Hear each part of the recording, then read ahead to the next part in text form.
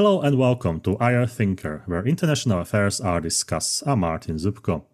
Today we're going to speak about social media, communication, radicalization, and how all those elements influence the emerging sphere or emerging field of radicalization, extremism, and terrorism in the world, but mainly in the United States. My guest today, an expert in the field, is Gordon L. Young. Hello, Gordon. Hello, Martin. Thank you for having me. Dr. Gordon L. Young is a professor of speech communication and dean of faculty at Kingsborough Community College, City University of New York. His research focuses on intercultural communication and post-colonialism, within popular culture and critical perspectives on education, culture, identity, gender, class, and sexuality. I invited Gordon due to his great knowledge about social media in the United States, about how the speech works, how the elements of the speech influence the society, and especially radicalization and extremism, which are emerging in the United States. So we divided this interview into 3 sections, and we'll start with the first one, which is about recruitment, radicalization, and propaganda. So let's jump in. And the first question, Gordon, I'm interested in the social media in the recruitment process, what they use, what radicals, what extremists or terrorists they use in social media to recruit people. And we know that social media are changing because there is a new technology, new algorithms. So how is this influencing all that process? Thank you for having me, Martin. So first to start, one important thing to point out is that for terror and extremist organizations online, they have what are called, some have what are called media mujahideen or jihadi group supporters who share propaganda on social media. And this can really blur the line between content producer and audience because it isn't necessarily a leader sharing it, it's being shared at the grassroots level. And I want to say at this point, very carefully, I want to make a caveat at this point that even though I just mentioned mujahideen and jihad, which are Middle East and North African identified language, I want to be careful to say that terror and extremism comes from everywhere, not just the Middle East and North African region. So we don't want to generalize.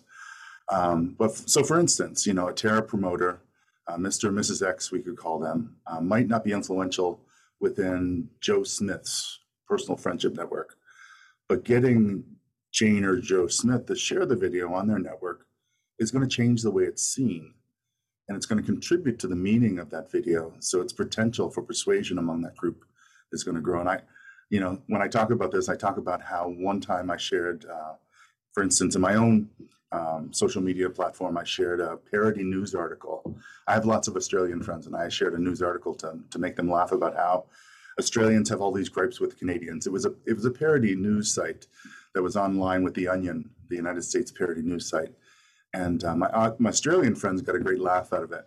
But some of my friends who know me only through serious postings on social media started questioning, are there real cultural divides here, right? So, it added to the meaning of the text, right? Journalists have learned this lesson because, journalists have long learned to post disclaimers on their sites because, as they repost and retweet content for stories they've not checked, right? They've found that audiences were accepting these wholeheartedly, accepting the content because it was posted by a journalist. And the reputation of that journalist was influencing the audience. Aristotle might call it ethos, right? The ethos, the reputation of the speaker influences how the content's received. And so they've learned to start, disclaiming, I've not read, I've not fact-checked this article. But as we see the reposting and retweeting of content, the lines between content producer and content consumer are really blurring. Right? Anytime, something's retweeted, you could argue that the consumer is participating in the production of that in some way. Similarly, the feedback, the language that is posted in comments, that's also helping to construct the meaning and sort of in some ways, shape the reliability of the information in some people's minds.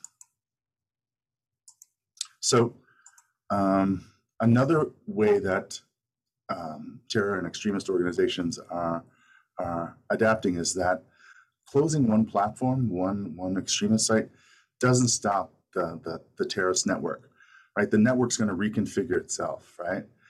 Some people call it, two researchers, Fisher, Sergio, called it a swarm cast, right? Like how swarms of bees and birds, if one of their flock falls out, they just reconfigure themselves in their formations mid-flight. And we see this with the way terrorist organizations organized. So if you were to shoot one bird, heaven forbid, from the flock would reconfigure itself, right? We also see things like Twitter storming and tweet storming, where groups will like or share hashtag content because it causes it to become a global trend, right? So versus the traditional broadcast where there's a message coming from one place, you have messages coming from all over the world, right? Some also talk about something called net war, which is when you have small individual actors all over the world network together, right? And they're waging low-level crime or terror in their individual areas, right? As a way for terrorists to act in a decentralized way. So they're really moving away from centralization, I guess is what I'm trying to get at. But I have to say at this point too, that some of these techniques are also used in very pro-social ways for positive movements. For instance, we look at the events of the Arab Spring, right? Or the Me Too movement. You could forge an argument too that these are net war or swarm casting, right? Where you have a bunch of individual actors with, valid grievances that want to get those out on a global stage, and they use this swarm casting, Twitter storming, or net war to sort of get that across. But you also see it used by figures historically like Osama bin Laden, who had a network of terror cells, right? Other things we see are things called botnets, right? When you have a terror group infect a group of computers with malicious software, so it sends out their messaging usually without the users knowing. It's happened to me. I know it's happened to many of my colleagues.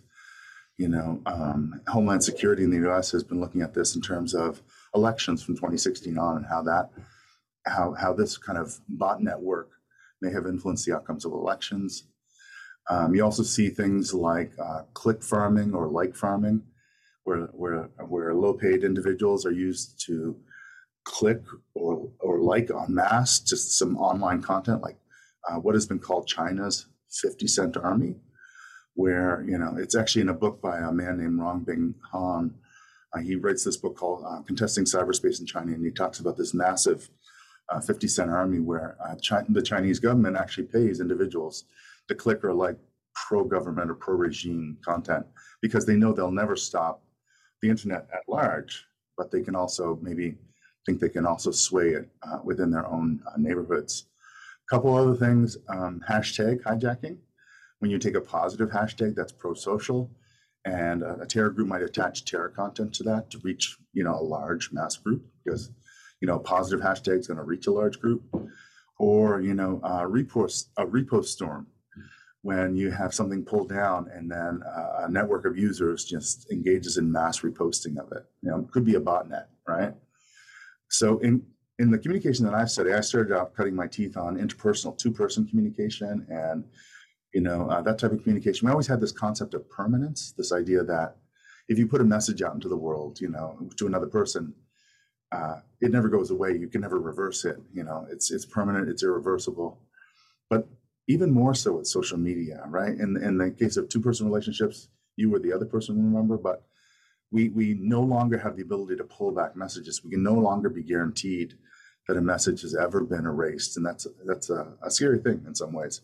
If you look at the Christchurch mosque attacks in 2019, where, over 50 people were shot and killed at two mosques in New Zealand, and, over 30 people were injured. My numbers might be a little off, but, it's been impossible to remove content like that. Even though it is disturbing content filmed by the shooter, it's been impossible to remove that from online, no matter, despite very diligent attempts by social media companies and other agencies. So it's like a game of whack-a-mole. We have this carnival game, and probably we have it all over the world, where you try to hit a mole as it pops up from a hole at a carnival. And that's kind of like what terror groups are doing online. You hit one mole and another one pops up somewhere else. Gordon, may I ask you, you are expert on speech and all those signs behind, as I say. What is the quality of messages posted by those groups? I mean, do we have mostly simple sentences with clear messages, or we have sort of more sophisticated, let's say even metaphorical messages? What's your opinion about that? Mm-hmm. No, it can be anything from the mundane to the complex, right? One of the things that we see is that terror organizations are meeting potential recruits where they live, right? So, amongst young men all over the world, video gaming, online gaming, mass gaming is a big phenomenon, right? So you see terror groups producing very high quality videos, very high quality, very high quality productions, right? That actually mimic some high fidelity, high resolution game perspectives. Where, for instance, like a game like Call of Duty, where I haven't played it personally, but I know I've seen simulations of it where, the actual player is playing from a soldier point of view, or a shooter or a killer point of view, and they're actually moving through a space in real time and trying to, execute. You see that videos produced by terrorist organizations are emulating these types of productions, or they have, very sort of sophisticated online publications that are hyperlinked, and sort of the content actually, is not just text content, but it actually is multimedia. It's, Internet 2.0, right down to the very grassroots sort of, work that's done by individual actors who maybe don't have all the tools. So it's a range. It's a range. Can you analyze, or can you tell us a little bit about the effectiveness of counter narratives on social media in combating terrorism, extremism, radicalization? Mm-hmm. Yeah, it's a question that a lot of different government organizations, social media organizations have looked at. I know there's a UN Office of Counterterrorism, and they've sought to really look at how someone becomes radicalized, right? And what's the trajectory that someone goes on, and how do we break that down? How do we analyze that? With one goal of that being, the construction of counter narratives. With that said, we are talking about counter narratives, but another goal I'll sort of put in the background is, another goal is, getting individuals to break away and disengage. We want to combat the propaganda, but we also want to sort of splinter the groups as well, right? We want to sort of reintegrate individuals that are on the fringe, that are most susceptible to counter narratives, and bring them back into pro-social society, right? So the UN talks about a trajectory being like attraction, how the process works: attraction, engagement, participation. And then you see some, very quickly become disengaged, but, there's no outlet. And then, organizations suggest, governmental organizations suggest, providing a means for reintegration, right? U.S. scholars, will argue, a lot of U.S. scholars that I've read will argue that, counter propaganda, counter narrative in its many forms has been unsuccessful. European organizations like the EU Parliament, in their studies of counter narratives, they suggest that, they're a little more cautious in their approach, and they suggest, which is probably a better way to look at it, that we just lack data. We can't just say that the efforts have been unsuccessful, but we just haven't significantly studied it enough. We need to look at it more in depth and figure out, are these efforts successful? As of right now, I couldn't call it off the top of my head, but I haven't seen many studies that have really in depth jumped into, are these counter efforts successful, like long-term in-depth studies. I think there are some, but I think the critique of the EU Parliament is, their study group is correct. I just think there is more study needed. I don't think we should just reject it out of hand and say it hasn't been effective until we actually see proof that it hasn't. But the narratives, the counter narratives that do get produced, the ones that do try to counter terrorist activity, are ones that attempt to show reality, right? Because violent extremist organizations, terror organizations, really want to market themselves through their glossy media content, right? Videos that show sophisticated attacks and organizational legitimacy, like their organizations are being recognized on a world scale and being respected in some ways, for the terror that they can invoke on a world scale. these are the types of things that we want to sort of strike at and sort of countering those. I know there have been some French campaigns against terror that have tried to depict that. If you are lured away and you do end up in one of these networks, you'll die a cold and lonely death somewhere remote where you're alone and you have no family around you, sort of thing. Very stark sort of messaging. And it's not just countering. We're using techniques that we've seen other movements use. From health movements, right? Anti-smoking campaigns, that show physical degradation, physical disintegration, and then eventual death, inevitable death even. Or the real beauty movement within the feminist movement, showing how women's bodies, especially their faces, are produced and manipulated, and then deconstructing that and showing how, behind all the digital manipulation, there's a very different reality, right? And that's what these counter narratives try to do, right? One of the things, though, that I think would contribute to the success of counter narratives is if there's like a more unified voice. In this area, we talk a lot about how effective are partnerships between social media companies and government organizations and non-government organizations. But the problem is, there are organizations like this, like the Global Internet Forum to Counter Terrorism has an operating board made up of members of companies like Facebook, Twitter, YouTube, and has an independent advisory committee with representatives from civil society, government, intergovernmental organizations.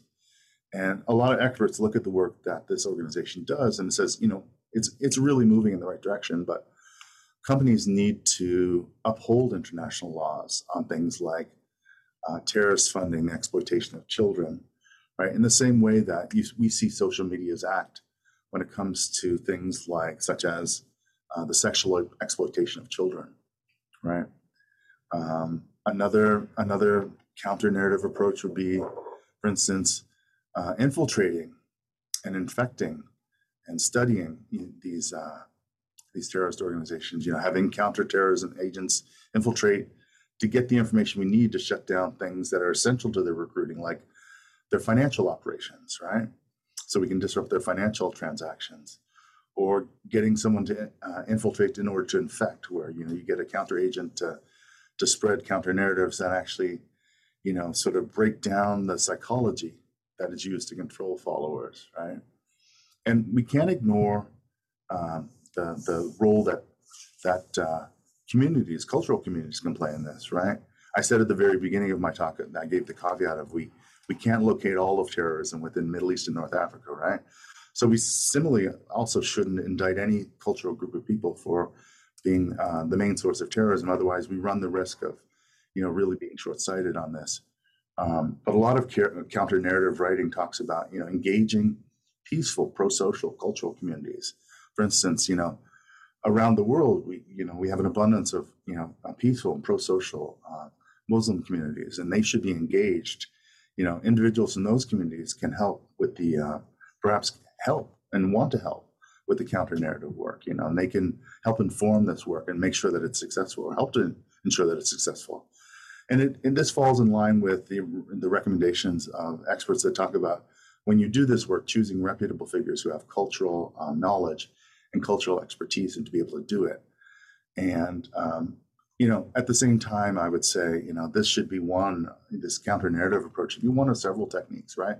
We would never put all of our eggs in one basket, because the idea is that we should use a multifaceted approach, and that this is just one tool in a multifaceted tool repertoire that we continually revisit, that we update as we see changes in the world and on the ground. You can't ignore hybrid approaches. And I just came back from a conference, and as a professor, when you go to a conference, you'll go to vendors' tables where you see different products marketed to educators. And so I would leave my contact information, and their approach is, next they email you, next they start phone calling you, and next in a representation, a rep from the company shows up at your school when you ignore the emails and the phone calls, right? And we can't help but think that terror organizations work the same way. We can't just think of them only online. They may be using hybrid approaches where there's an online contact, but then a network on the ground might be brought in to seal the contact or seal the connection, So we have to think in hybrid ways, because we know terror and violence organizations are thinking this way. Coming back to social media technology, what about the algorithms? There are some sort of articles, and some people are talking that radicals, extremists, and terrorists, they might even manipulate those algorithms to attract the vulnerable populations, like young people, people who are, clicking on some banners and they go to whatever links. So how does it work in a practice? Hmm. It's a great question to think about. I love that question about the manipulation. And the first thing I actually think about before I think about manipulation, I think about exploiting. In the sense that I think violence and terror organizations are exploiting in some ways features that already exist. There's an argument out there, and it's a controversial argument. Some people believe it, some people don't, that there is what's called algorithmic radicalization. I don't know if you've heard it, but it's this idea that social media platforms, by their algorithms, some of them are already set up to drive us to more and more intense, or you might even say extreme content over time, right? Some people say this is a very real thing, and we see, this is a step, this is an aid to the process of radicalization for some people. And other people say, we're grasping at straws with this. But the idea is, people have talked about this in relation to the Canadian Broadcasting Corporation's talked about, how reported on how YouTube and other platforms have used introducing more and more extreme content over time. For instance, the Canadian Broadcasting Corporation has reported on how this phenomenon has potentially played out in the promotion of what's called the manosphere. The manosphere is this idea that online there's a fervent growth of anti-feminist and misogynistic groups, right? And these groups overlap with white supremacy, yeah. And that on certain social media platforms, you might be seeing users who might have, right of center views, more conservative views, especially young male consumers being driven in a more extreme direction towards manosphere type groups. Like, for instance, one offshoot of the manosphere phenomenon is something called incel culture. This idea that this extreme idea, this very extreme idea that men are some ways at the mercy of women, and this incel culture is actually used to fuel a very misogynistic, very violent sort of culture of regarding women as objects to be sort of treated violently or sort of even enslaved. I don't think it'd be extreme to say that. And there was actually a young man in Plymouth, England. He was only 22 years old, and he shot 6 people, including himself, after being convinced at 22 by this incel rhetoric that he was too old to find love and he was at the mercy of female overlords in some way. Very extreme, very disordered thinking, yes. But attacks like this have taken place in Canada, the US, Europe, So I guess there is an argument out there that algorithms might be inadvertently helping extremism. So extremism might be exploiting this argument. I think this, the critique of this as being a controversial idea. And, there may be something there. I think there is a need for more data in this area. In other sense, it's possible to speak about exploitation of loopholes, right? For instance, making content that can fly below the radar, right? And I'll talk a little bit about that in terms of human creativity.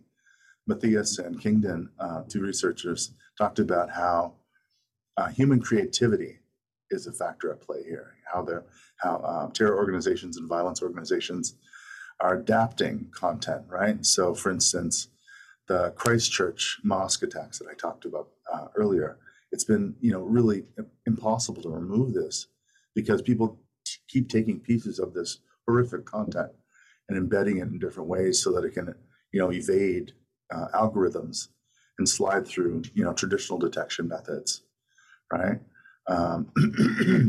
Human creativity will always find a way to make something work, they argue, right? The Global Network on Extremism Technology talks about things like, how even when we have humans in the loop, which is something Matthias and Kingdon recommend, having human beings in addition to technological monitors, that there's a lot of stress that human monitors face. They go through something called vicarious trauma, whereby seeing, whether it's seeing the exploitation of children sexually or violent terrorist acts, they're being subjected to a lot of vicious, violent content, and it can cause them to become traumatized in ways and experience stress and mental health injuries, that we have to be aware of. At the same time, when we're talking about algorithms, which is the technological side of the component, we have to be aware that, algorithmic systems are set up to sort of work in some ways like the human mind. I'm very grossly simplifying it when I say that, but I guess what the point I'm trying to make is that some of these algorithmic systems can sort of represent aspects of racism, classism, sexism. Researchers have been looking at how the isms have been finding their way into algorithms, unfortunately. So, if we're looking at developing better AI and more bias-resistant AI, we should be looking at, diversifying, culturally diversifying the workforce that contributes to AI technology. Gordon, you mentioned AI, and I think it's time to go for the second section, which is about detection and monitoring. And let's continue with the AI. Many people, they ask, how is it possible that big corporations like Facebook, Google, they all employ AI, but this AI has some limitations to detect terrorist, radical, or extremist content online. Why is it like that? Mm-hmm.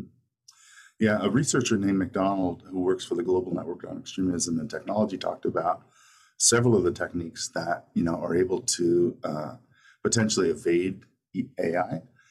Something like something as simple as, and I love playing with images. I love sort of creating pastiche photos, bringing different images together. I love playing with that technology. But violence and terror organizations are adept at using it. So they'll obscure images. They may use very low-tech things like cropping or filtering pictures to sort of obscure what's being pictured, such as a terror flag or an image of a violent attack, right? In some cases, it could be as simple as using the writing function within editing software that's very basic to just squiggle or doodle across that make content difficult or more difficult for algorithms to note or pick up. In some cases, it's using watermarks or laying images over terrorist content, so it's partially obscured or it's visually, it's not as easily detected by AI. In other ways, people are being very stealth.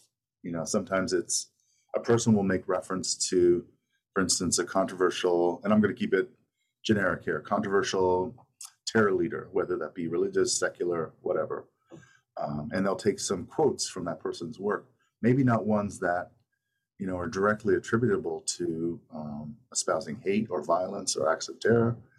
So in a way, they're publicizing or promoting this person in a sort of a liminal way, so that it introduces people to the thoughts or the ideologies of this person without hitting hard with terror right off the bat. Other ways we see, sometimes we see symbols that would be mundane or generic in other ways. For instance, something like a pointed upwards right finger, being used by some terror groups to signal, a certain affiliation with God or a certain religious belief, right? So it just looks like a right hand pointed upwards to the sky, a pretty simple emoticon, but really it could become embedded with terrorist meaning, take on terrorist meaning. It's a floating signifier. Network tagging, extremists feed off of each other. So you see, different terror groups with different orientations sort of supporting each other and tagging each other's content. So as you remove one, you may not be aware of another network that's also publicizing that work. And when we say it's a grassroots effort, we can't deny the fact that a lot of this is happening at the individual level, right? Facebook has been increasingly finding people with 500 friend connections, right? That was at least recently the maximum allowable by Facebook. But what they were finding with pro-ISIS accounts was that individual users were maxing out at 5,000 friends because they're actually using individual accounts to serve as these swarm these swarm spreaders of extremist ideology and other things like outlinking. Outlinking, everyone's seen something that's outlinked, I think. My students, when they go look for an inexpensive textbook to use for a class or a reading book to use for a class, they sometimes start on legitimate sites, but get linked to, piracy websites where books are being illegally sold or pirated without giving profit to the company or to the authors, right? And we would always have discussions in class about just be wary of where you're ending up. The same thing works with violence and extremist organizations. You might not start with an ISIS publication like the Al Naba newspaper on a mainstream platform, but you end up going through a series of links and ending up someplace like that. We've all had the experience of being on the internet and starting in one place and going through a series of what we could call rabbit holes or outlinks and ending up somewhere very different and wondering, how did I actually get here? Right? It's no different. Violence and terror organizations use this as well. Another technique is using, modifying the spelling, playing with language, playing with whether a message is written all in one language, whether the syntax is off, the punctuation's off, the grammar's off, using emojis to stand in for words. Whereas a message, that was written all in words and espoused something hateful might be targeted by an algorithm. A message that's more broken up because their syntax is off and emojis are inserted in different languages and the letters are mixed around could evade an algorithm or an AI monitoring system, potentially. There is one fancy term, cross-jurisdictional collaboration. And it's quite important because when you have Facebook has different rules in the United States, in some European Union countries, in Africa, in Asia, but it's one company. And when I was lecturing about counterterrorism, I showed some, let's say, e-magazines or newsletters, being on Facebook. And when students ask me why they are still there, why they can't just take them down, I said, because there are different jurisdictions. It's not that easy to do it. So how is this topic at the moment? Maybe you can tell us about some trends in this area, how it's evolving. Mm-hmm. Yeah. So my entry point into this discussion is through my studying of how terrorist groups use social media to fundraise. So I've looked a lot at policy in that area, if that's okay for me to speak about. There've been lots of collaborations between governments across the world, plus private organizations, plus civil organizations, where they're looking at ways that we can work across large areas that encompass many different countries, many different jurisdictions, and have effective impact. And it's been difficult. It's really been difficult. Like I look at policies like the Financial Action Task Force that was created by the G7 in 1989, way far removed from where we are right now. And it's actually grown into a policy partnership between Facebook, what was known as Twitter, but now is called X, and under 200 different countries. And it sounds like a great partnership, right? So 190, 200 countries, the major players in the social media world, but at the same time, its effectiveness hinges on things like how willing is the industry, how able is the industry to police this content, right?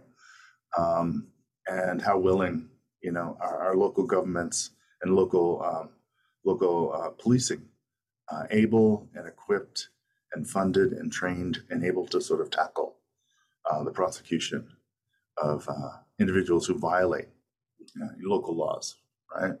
I've also looked at things like the Terrorist Finance Tracking Program.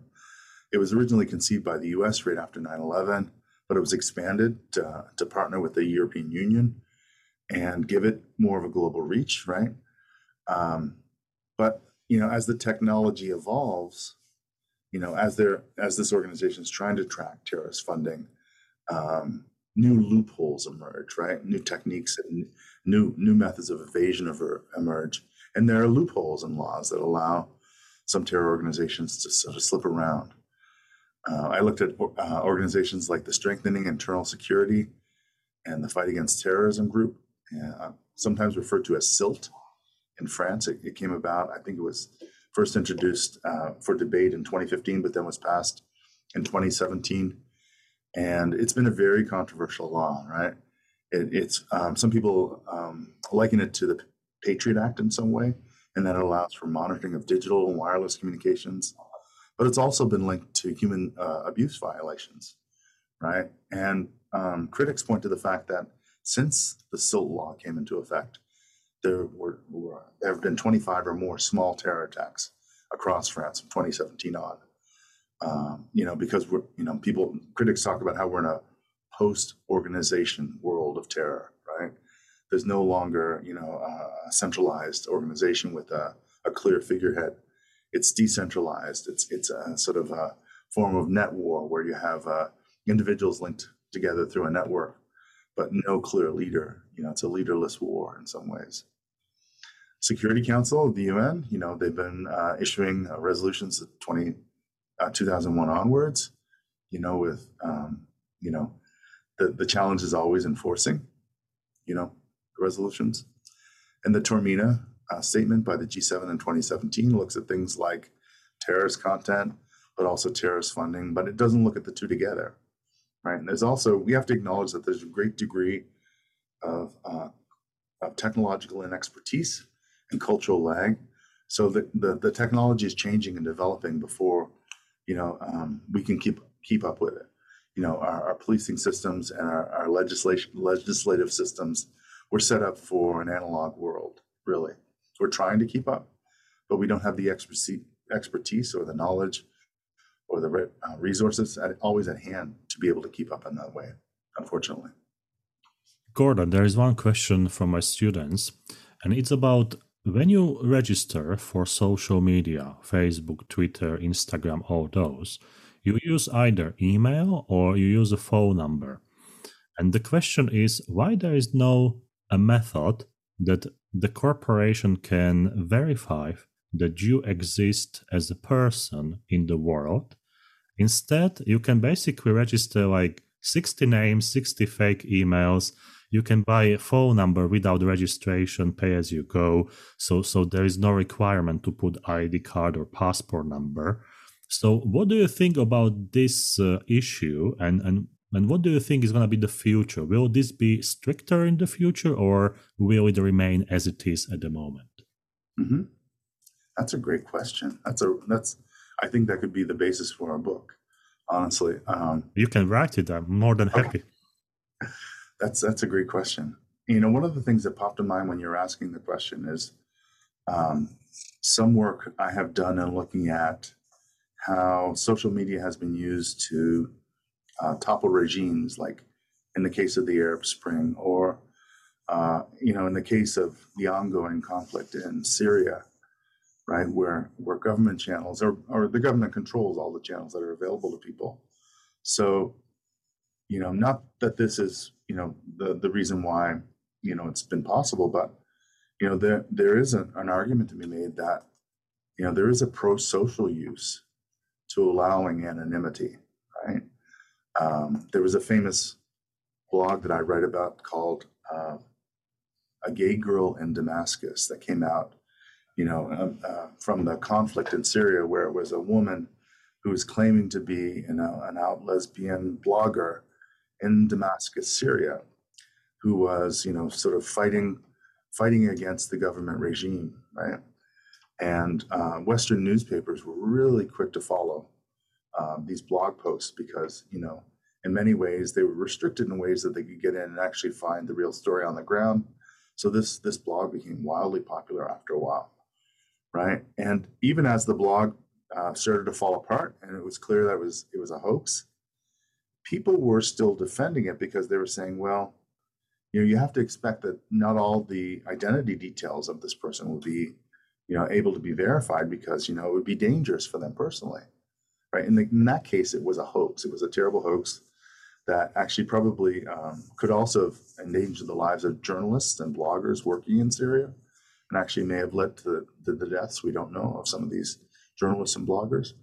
But at the same time, there is a valid argument to be made, despite hoaxes like this, that, folks who are fighting for their rights, fighting for basic human rights, fighting for regime change, fighting against dictatorial, violent, extremist regimes, may have to be afforded some ability to be anonymous online. I think another part of this that I thought about as you were asking the question is, the question in some ways might assume that terror organizations are pro-social like we are. We follow the rules, we renew our passports when it's time, we protect our personal information. We would never think of using anyone else's personal information. I'd never think of walking across the hallway and taking my colleague's purse off her desk and going through and getting her information and then registering for something online using that. Terrorist organizations, though, I've already talked about botnets and how they can spread viruses to control computers and get them to do their bidding. In the same way, we can't expect that terror organizations are not using the techniques of fraud, right? Stealing identity. So even if requirements did come into place, there is a strong market for identity information online. Could we see an explosion in that more so than what we're seeing now, which is already intense? I think for every action, it's like a chess game on a global scale. For every action, terrorist and extremist organizations are always plotting several steps ahead. I can confirm that because when I was in communication with the Interpol, there were reports about an opportunity to buy identity for like $15.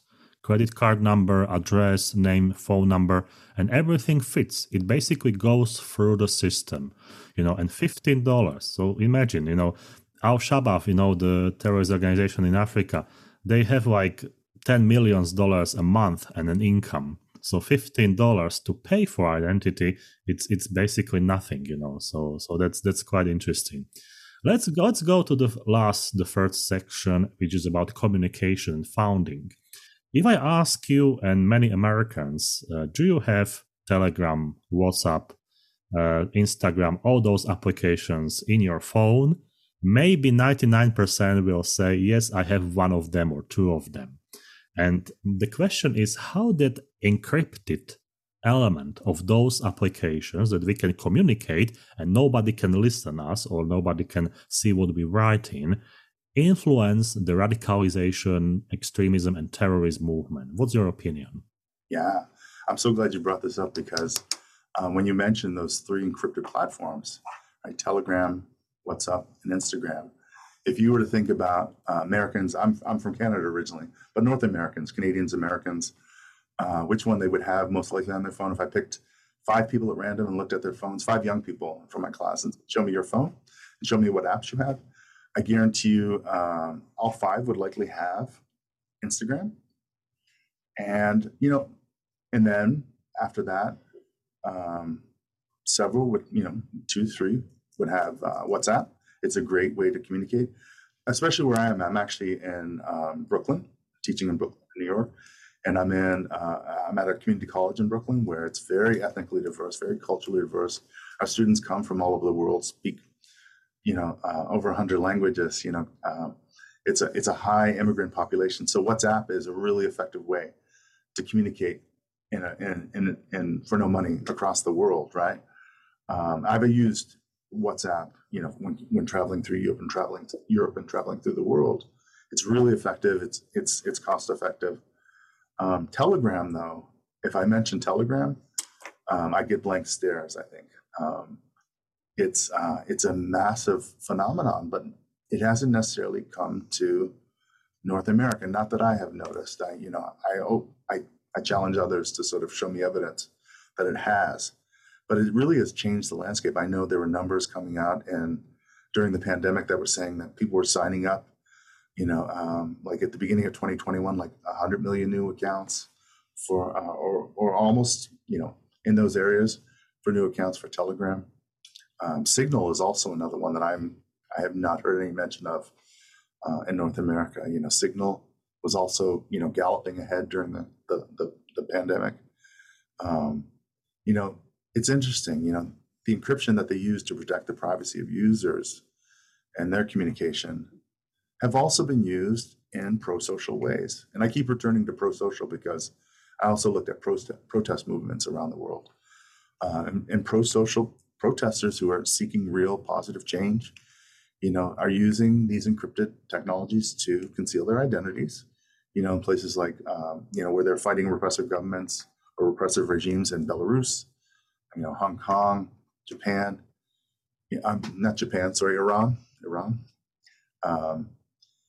But at the same time, we see that terror organizations were some of the first to exploit these encrypted technologies. Like, foreign policy talks about how, I think it was Al Qaeda and the Islamic State organizations, ISIS, were some of the first users of Telegram, when it first came out, to sort of seize upon it. These platforms, in addition to shielding violence and extremist organizations, also shield child predators, right? It's Telegram, I know, has been banned in Russia, I'm pretty sure, because they wanted they appealed to the founder and said, can we have access? Give us access, and he refused to do it. But Telegram has actually, to their credit, actually agreed to participate with terror probes in different countries, right? So, like, laws have not kept pace with this encrypted technology. There's police officers. There's an international organization or International Association of Police Officers or Chiefs of Police, and they talk about how with encrypted technology, a lot of crime research stops. It just goes dark, right? Because vital evidence can't be gained. Crime scenes from terrorist attacks, homicides, kidnapping, violent actions, right, leave digital footprints. But when encrypted technology is used, getting the fingerprints, which in the digital age are the files, the content, it's becoming increasingly difficult with these encrypted technologies. It's really hard to get court orders to sort of get the information that you need. I think social media platforms are increasingly asking for law organizations to go through rigorous sort of steps to get lawful court orders, to get the evidence that they need. I think they're thinking in terms of the protection of their users and also making sure that there's no exploitation of privacy or the individual user. People have talked about, if we, just ban encrypted technologies, it could have an adverse effect and drive terror and extremist groups further underground. At least with, encrypted technology platforms being somewhat willing to work with law enforcement, that there is a chance that there's a backdoor, there's a chute whereby, through legal procedures, terror organizations can be discovered in encrypted technologies. But critics also point to the fact that there's a slippery slope here. How about the fact that, they point to things such as the Patriot Act after 9/11, how the Patriot Act actually allowed the FBI to evade getting a judge to sign off on orders that would allow them access to computer records, phone records, credit histories, things like that. And how in like a 3-year span, there's an analysis by the ACLU that shows in a 3-year span from 2023 to 2026 that the FBI issued something like 190,000 plus of these orders where they're wanting access. Right, so 190,000 in 3 years, where you're basically delving into people's private information, their phone records, over 3 years.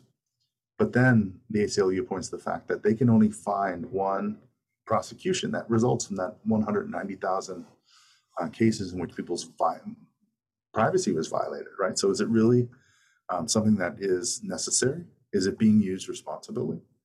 So the ACLU, also noted how, with the case of the Patriot Act, they actually had, as part of the Patriot Act, a bit of a gag order there. So that if you did get one of these letters from the FBI saying, we're going to delve into all your private information, you then couldn't talk about it. You were imposed with a gag order, which actually was, several legal rulings, several courts have found these unconstitutional to try to gag someone in this way. And I think that's the worry about things like France's law, right? That human rights abuses will result when we start digging into things like encrypted technology. There could be a slippery slope, like there were with, some people argue with laws like SILT and the Patriot Act, right? So yeah. Go ahead. One element I would like to add to your talk is the role of AI, because there are articles and tutorials how you can even create your own application for communication. So you and me, we can create our application based on some sort of offshore servers, so it's much more difficult for the US or European Union or UK to get access to. And then, that magic story starts, who is responsible for what and who can do what, because there are many countries, we can say failed states, where the order works according to how much you pay. Yeah, those structures are very fragile. They are managed by different people. So I think this is also a significant factor to add, that unfortunately, you can use AI for good things and also for the bad things. And one of those bad things is this element of communication among radicals, terrorists, and extremists. So that's Yeah. We tend to talk about AI as being a tool in the fighting of violence and extremism, but anything that can be used to fight violence and extremism can be used to construct it and propagate it, right? So we think of AI now with many of the assessments of AI are maybe short-sighted right now because we don't fully grasp it. We're caught up in that cultural lag and we haven't really kept pace with the technology.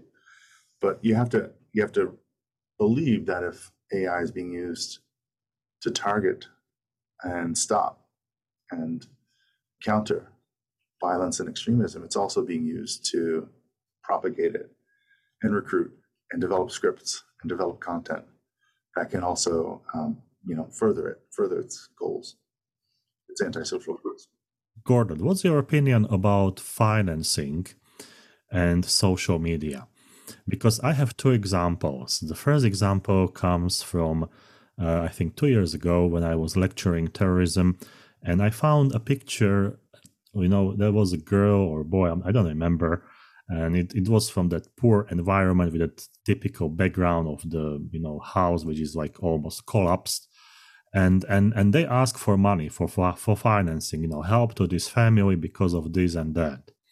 The second example is using deep fake technology that someone famous in the community said or supported an idea that this is a good thing to finance, to help, and people donated. They donated like $3, $5. Some of them donated maybe $100, which is nothing. That it's not a significant portion of your income. But if you have like 600 people donating for $2, then you can buy some significant tools to spread terrorism, radicalization, and extremism. So what's your opinion about social media and fundraising for those purposes? Yeah. Thinking about the crowdsourcing concept that you introduced, the idea that, there is this idea of fundraising on a small scale, right? We might find legal organizations looking for large transactions, right? But we're increasingly seeing how the cost of terror attacks is going down. So if you had someone crowdsourcing or crowdfunding, getting small numbers, even $1, $2, $3 from 600, 1,000 people, that could be enough to fund some really significant terror attacks. For instance, we think about terror attacks requiring, huge organizations and lots of money, but increasingly, if you look at 76% of terror plots from 1994 to 2013, most of them were relatively inexpensive from a Western standard, costing under 10,000 American, right? And recently, if you look more recently at, for instance, the Boston Marathon bombings, those were estimated to cost only about $500 US by scholars like Shanahan. So that's a really small amount, and using materials that are not hard to source. I believe they were pressure cookers, was also damaging sort of content materials put in those. But the impact of these, it really illustrates the power of these organizations to capitalize on small actions, right? it's a small cost, small bombs, that wreak, untold human suffering, and the psychological trauma that they create. The impact of that lasts for generations, right? For very small actions. The immediacy and the hyper personal nature of social media makes us susceptible sometimes to appeals when we normally wouldn't. Terror groups have used humanitarian charity appeals, right? When you were talking about the falling down house, I'm thinking about the humanitarian charity appeals, like where it's being argued to be used to help women and children, but it's really being used, it's really being funneled to fund fighters, right? It's capitalizing too, a wonderful pro-social, socially upright Muslim family who would never give to terror might come across an appeal on their computer screens that says, we need your money, we need your help to sort of help this orphanage in this far-flung part of the world where they lack basic resources. And Islam actually directs its followers, its good pro-social followers, give to charity, give of yourself. It's a religion that preaches, giving and contribution to others and helping others. A family, might be saying, well, we have to give. This is a group of orphans and they need our help, right? But the money then gets inadvertently funded somewhere else, right? Or, someone might find themselves questioning their beliefs if they see one of these deep fakes, right? Because, often with celebrities online, we have these hyper personal attractions to them. Like we feel like we know them. We talk about them as though we know their life story, as though they told it to us personally. We know their accomplishments. We know who they are. So when you see a deep fake with someone promoting an organization, people might start to question, their own belief systems. Where they see, I'm so hyper connected to this person. Should I be questioning my support for this or my non-support for this idea? It's an interesting phenomenon. Both are interesting phenomenons, and we can't ignore the fact that there's this. I write about the Western savior complex, about how Western societies sometimes envision themselves as saviors of folks, people in the developing world. Actually, that's not a correct term anymore. We say like rich societies versus lean societies. So the West, views itself as sort of being a savior of areas that are leaner economically, right? Of individuals from those areas that are leaner economically. And we see this played out all across popular culture. And charity appeals and scams will play upon that, the need that this complex engenders within people to rescue others or save others, which in itself, warrants more investigation. The last question for today's interview, Gordon. There are some cases where people might see, extremist or radical banners, maybe some videos on social media. Students, adults, doesn't matter who. What to do? What would be your recommendation for the reactions? How to react when I see something on my screen, on my mobile phone? And what would you recommend, how to think, when people are surprised, people don't have time. Some of them, they said, I'm not going to bother, I just leave and I go to work and that's it. So what would be your recommendation, how to deal with those situations if someone is going to face them? Mm-hmm, mm-hmm.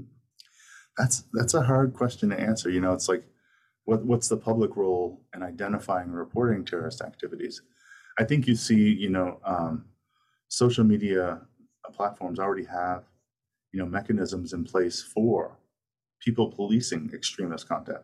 Not just, talking about terror and violence and extremism, but in the U.S. we're in a situation now where there's a deep political divide, right? It runs down the center of the country. There's a deep political division, and we're seeing that people are using the platform tools to actually report and shut down violent and extremist talk that's related to sort of extremist views of that challenge basic fundamental rights and freedoms, right? So on one hand, I think there is a function that is working where people are given the tools that allow them to police and flag things for greater examination. On the other hand, we run the risk with tools like that. There's a pro-social, there's an anti-social use. This could also be used to, silence critics, right, who have valid viewpoints, who have valid critiques, who are raising important points in society. So I think there is some function there. I think when it comes to, how could we, be more active in engaging this, I think we have to look to our societies as a way to sort of develop strategies more than just reporting and flagging. It's what do we do with the people who break away from terrorism and extremism? How do we sort of bring them back into the fold? We've seen the phenomenon here in North America where, as certain content, certain ideas get increasingly flagged, those users break off, splinter off, and form a group that's insular, and it becomes like an echo chamber, right? So we don't want to see the creation of echo chambers. We want to, as much as possible, sort of maintain an open and active discourse, amongst folks of all different ideologies, right? To a certain extent. But at the same time, what is to be made to what sort of function do we have to sort of pull folks back away when those splinters do happen? How do we reintegrate them, or even avoid them from being splintered in the first place? We don't want to shut down a conversation, but we also don't want to propagate violence and extremism at the same time. These functions get misused, unfortunately, but that shouldn't be a reason for not having them. They're good safety valve to have in place. I don't know if I really captured the question on that. I don't know if I really answered the question on that, but it's something that I think warrants more examination. I think so much of the discussion focuses on the macro level. I think being vigilant and using the tools and just understanding what the tools mean when they use them and using them responsibly. I think it's important that individuals on the ground develop media literacy. Like, what are the tools that we're using mean? What do they mean? What are the implications of using these tools? The ideas of, some of these tools, for example, some of these tools limit the length of our messages and force us into brevity. But what's the implication of that? What's lost when we do that sort of thing? I think encouraging media and technology literacy is really important, especially when areas like North America are sorely lagging behind when it comes to STEM and technology education compared to the rest of the world. We can look at some, they talk about the BRIC countries, Brazil, India, China, as being leaner economically in some ways than the West, more robust in other ways, but that they really excel in technological education, STEM education, in the way that richer economies in the West don't necessarily, well, with the exception of Germany. Germany has sort of tried to keep pace, but have not really accomplished. So becoming more technologically adept, becoming more information literate, more technology literate, I think are some ways moving forward. And plus using the tools responsibly.